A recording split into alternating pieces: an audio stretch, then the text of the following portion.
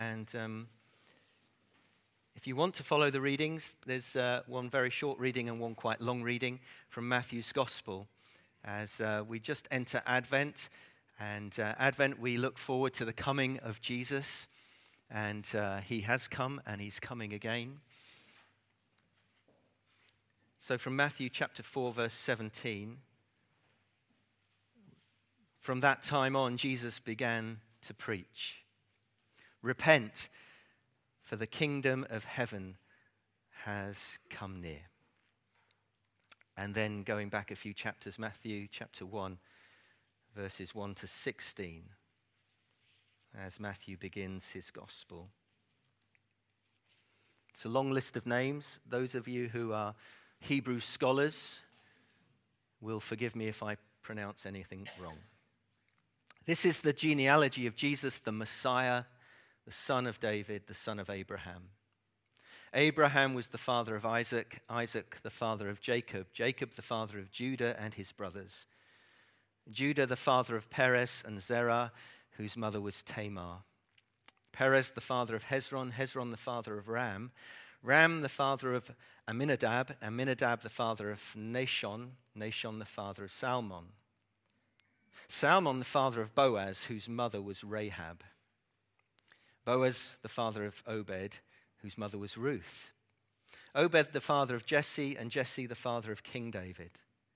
David was the father of Solomon, whose mother had been Uriah's wife, Solomon the father of Rehoboam, Rehoboam the father of Abijah, Abijah the father of Asa, Asa the father of Jehoshaphat, Jehoshaphat the father of Jehoram, Jehoram the father of Uzziah, Uzziah the father of Jotham, Jotham the father of Ahaz, Ahaz the father of Hezekiah, Hezekiah the father of Manasseh, Manasseh the father of Amon, Amon the father of Josiah, and Josiah the father of Jeconiah and his brothers at the time of the exile to Babylon. After the exile, Jeconiah was the father of Shealtiel, Shealtiel the father of Zerubbabel, Zerubbabel the father of Abihud, Abihud the father of Eliakim, Eliakim the father of Azor, Azor the father of Zadok, Zadok the father of Achim, Achim the father of Elihud, Elihud the father of Eleazar, Eleazar the father of Mathan, Mathan the father of Jacob, and Jacob the father of Joseph, the husband of Mary. And Mary was the mother of Jesus, who is called the Messiah. Thank you very much. I was tempted just to call on someone and say, would you do a reading this morning? You know.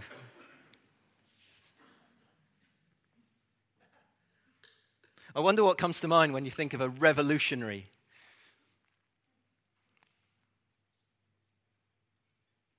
I grew up with friends who would have posters of revolutionaries on their wall. One of the most popular posters was Che Guevara. You remember that poster? I have a sneaky suspicion that none of my friends actually knew who he was, or where he was born, or what he actually did. But the definition in the dictionary for revolution is causing a complete and dramatic change. So I think a lot of my friends, and me too at the time, because I wasn't a believer in Jesus, miss the fact that Jesus is the most revolutionary radical of all time. And we should have posters of him on our wall. Although they tend to have blonde hair and blue eyes, which doesn't.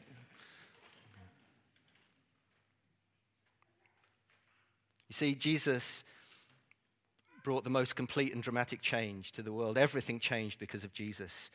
History split into two because of Jesus. Maybe your life has changed because of Jesus. Someone once said that all the armies that have ever marched, all the navies that have ever sailed, all the parliaments that have ever sat, all the kings and queens who have ever reigned, if you put them all together, they've not affected the life of people on earth as much as just Jesus. Just Jesus. But for some, Jesus is not really considered. For many years, I had no interest in Jesus. For others, I know that they think Jesus is a good man. I've heard that. A great teacher. I've also heard that. But for many, Jesus is meek and mild, and he's tamed and domesticated.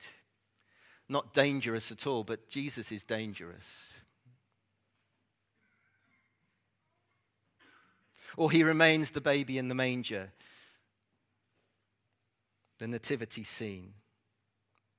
And we forget that Jesus grew to be the most radical, dangerous revolutionary who ever lived. And who died on the cross. He wasn't crucified for being a good man. That's not what he was charged with. He wasn't crucified for being a preacher of pithy parables. He was not crucified for being a miracle worker. He was crucified because he was a threat to all the principalities and powers in the heavenly realms and on earth. As a baby, he was a threat to King Herod. We'll be hearing the story of the Magi in a few weeks. And when they come asking Herod, where is the one to be born king of the Jews? What a thing to ask Herod, who was king of the Jews. And those who knew the prophecies which Elizabeth beautifully read for us this morning. But you, Bethlehem, though you are but small among the clans of Judah, out of you will come a king, a ruler over Israel, whose origins are from eternity. It led Herod to massacre the innocents in Bethlehem. Jesus was crucified because he was a threat. He was crucified because he claimed to be God. He was crucified because he claimed to be a king. Yes, he did. When he rode into Jerusalem on what we call Palm Sunday, he rode on the foal of a donkey. It was a prophecy from Zechariah 9:9. See, your king comes to you. There was no doubting that Jesus knew he was a king. Now we know that Jesus came to die for this world. He came to die for you and me. He came to give his life for us. But notice when he began preaching, he chose the most incendiary word to announce his revolution. It's the word kingdom. The kingdom of God has come. And the king himself has come. Today, the word kingdom perhaps has lost its edge in a world of democratic republics, constitutional monarchies. We live in the United Kingdom. Not so united at times. I'm aware on my passport I'm a citizen of the United Kingdom, although I know I'm not really. I'm a citizen of heaven, but it wouldn't look good if I scratched it out. I think I might get arrested. In the first century Roman world, the word kingdom was explosive. It was a world where kings and queens could execute their enemies without trial, could slaughter hundreds of babies in a fit of rage. A world where rulers brooked no rivals and where sedition was quickly silenced. It's not so different today in parts of our world. Equatorial New Guinea, if you don't know, they've just re-elected their president for the 6th term. He's a complete dictator, and he won 95% of the public vote.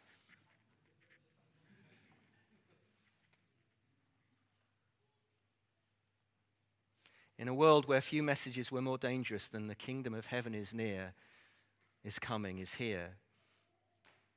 You see, if Jesus is king, Caesar is not.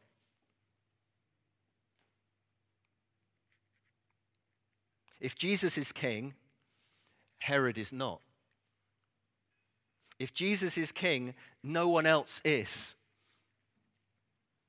There is no one higher, no one greater, no one worthy of honor more than King Jesus. This was revolutionary talk of the highest order. And after 3 years of his public ministry, Jesus was arrested. and put on trial. He stood before the Jewish highest court, the Sanhedrin. He stood before King Herod. He stood before Pilate, who was there on behalf of the Roman emperor. And he was accused of blasphemy.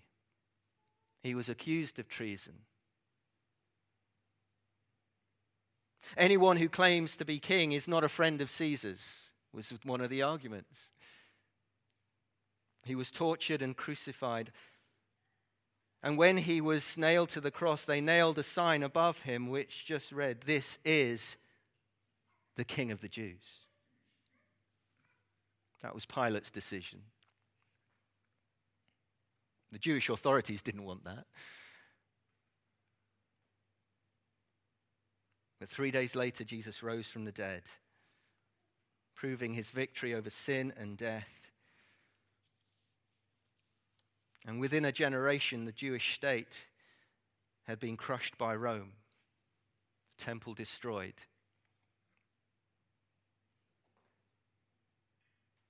And the kingdom of God was spreading across the whole Roman Empire.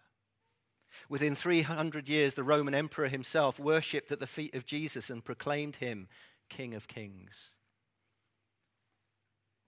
And nearly now, over 2,000 years later, we have gathered this morning and we have worshipped and we have proclaimed Jesus as King. I don't know if you noticed that in some of the songs. Thank you, Henry. He is by far the most worshipped, most followed, most loved person in the world. Google his name. I don't know what you've Googled recently. I was so heartened to find that across the Middle East, particularly the Arabian Peninsula, Jesus' name is being Googled a lot.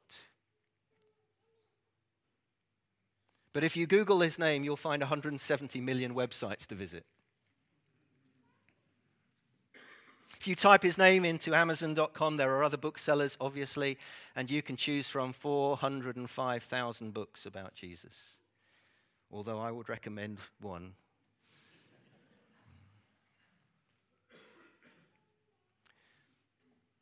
Still, visit any city, town, or village, and you'll find a church that bears his name here in the UK.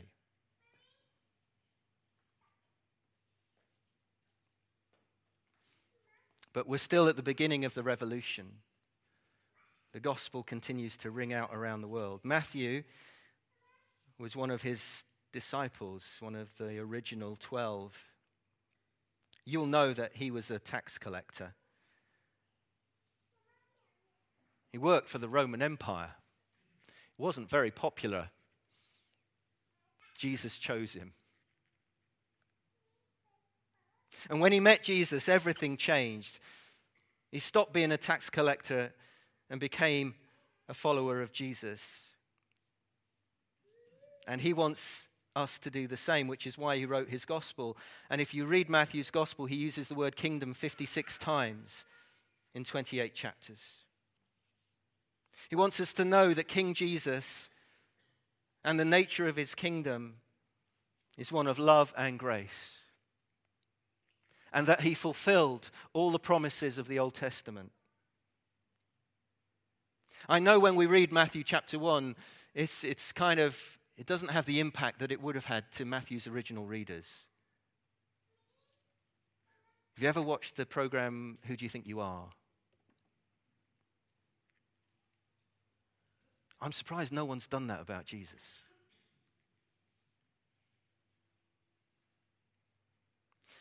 Every filmmaker, every novelist knows that the opening scene or the words of their film or book are the crucial moment either to win or lose the attention of the audience. James Bond films spend so much of their time on the opening 5 minutes of their films. So many resources and thinking and writing goes into it because they know that's the moment that you grab the audience. And Matthew knew that too. God inspired him to begin his gospel, the whole New Testament, with a genealogy. Now, when we watch Who Do You Think You Are, celebrities look into their family trees, all wanting to learn whether their ancestors were good, worthy, or noble people. What will they find? Villains or heroes? I'm sure it's deliberately chosen to be as more dramatic as possible. Imagine if your family tree was just boring, probably like mine, you know. You know, Hermes and Caris's DNA is just amazingly exotic. Mine's just boring. My family never walked out of Lincolnshire, apparently.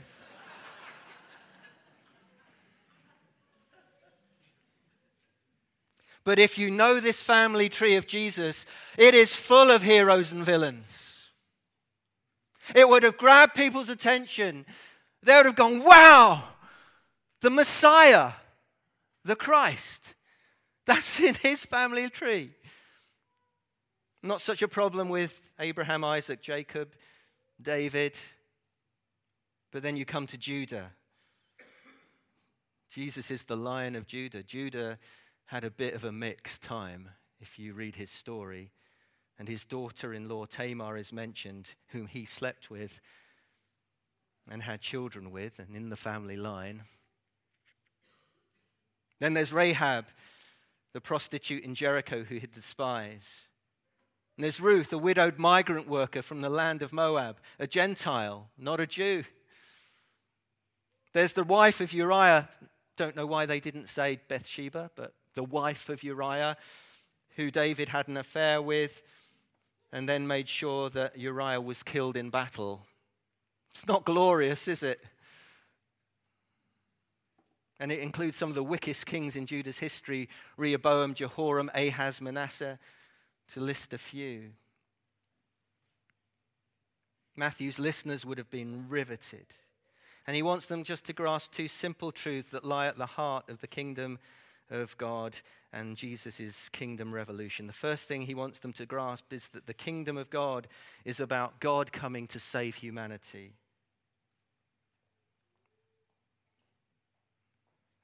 The uniqueness of Christianity is Matthew wants us to know that religion cannot save. Remember, he's writing predominantly to Jews. We don't know Matthew's story of why he kind of chose to serve the Roman Empire, and he would have not been a good Jew. But when he meets Jesus, he finds something radical, that he wants to be a follower of Jesus. And he probably knows that religion is empty, and it's about us trying to reach God out of our own resources, rather than God reaching down to us, which is what Jesus did. Even yesterday, Hermie was having a chat with someone across the table at the golf club afterwards, and I heard someone say, "But I'm not religious." And Hermie said, "Neither am I."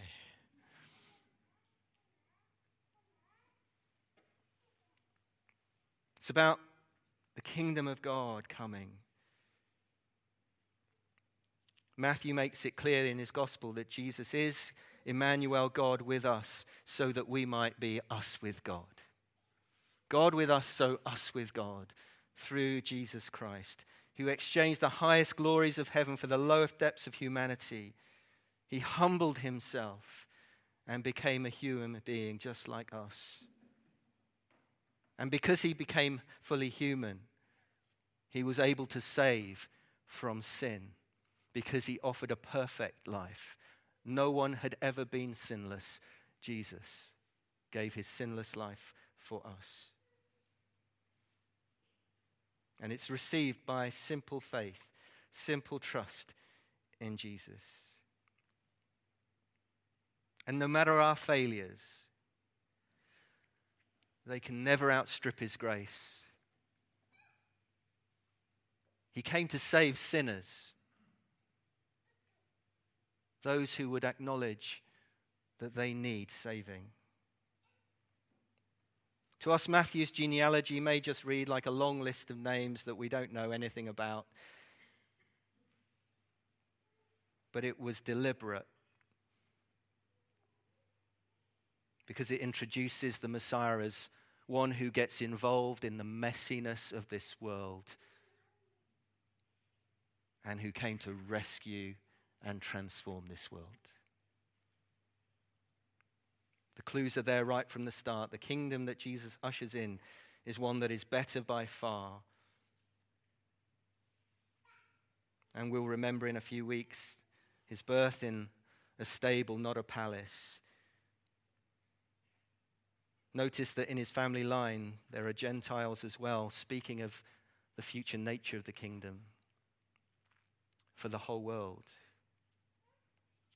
And he came for anyone humble enough to cry out for a Savior. And when you meet Jesus, you know that you have found the humble King, the greatest revolutionary and radical of all time. So this Advent season, as we prepare yet again to celebrate the coming of Jesus, let's once again invite Jesus to be our King. Because if Jesus is King in our heart, no one else is. Nothing else is. Let him rule and reign over our lives. And Advent is also about the return of the King. One of my favorite films, by the way, in the Tolkien trilogy, Lord of the Rings, Return of the King. Watch it over Christmas. Or if you're really daring, watch the whole 9 hours of the 3. And let's be praying, his kingdom come, his will be done on earth as it is in heaven. And if Jesus isn't your King today, you're here and Jesus isn't your King, and you want to find out more, just speak to Edward and I would love to talk to you about King Jesus. Or maybe today you want to invite him into your life. It's really simple.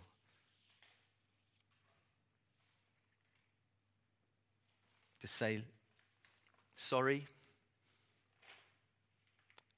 I'm sure Carl won't mind me telling you this story. Carl Hofstede.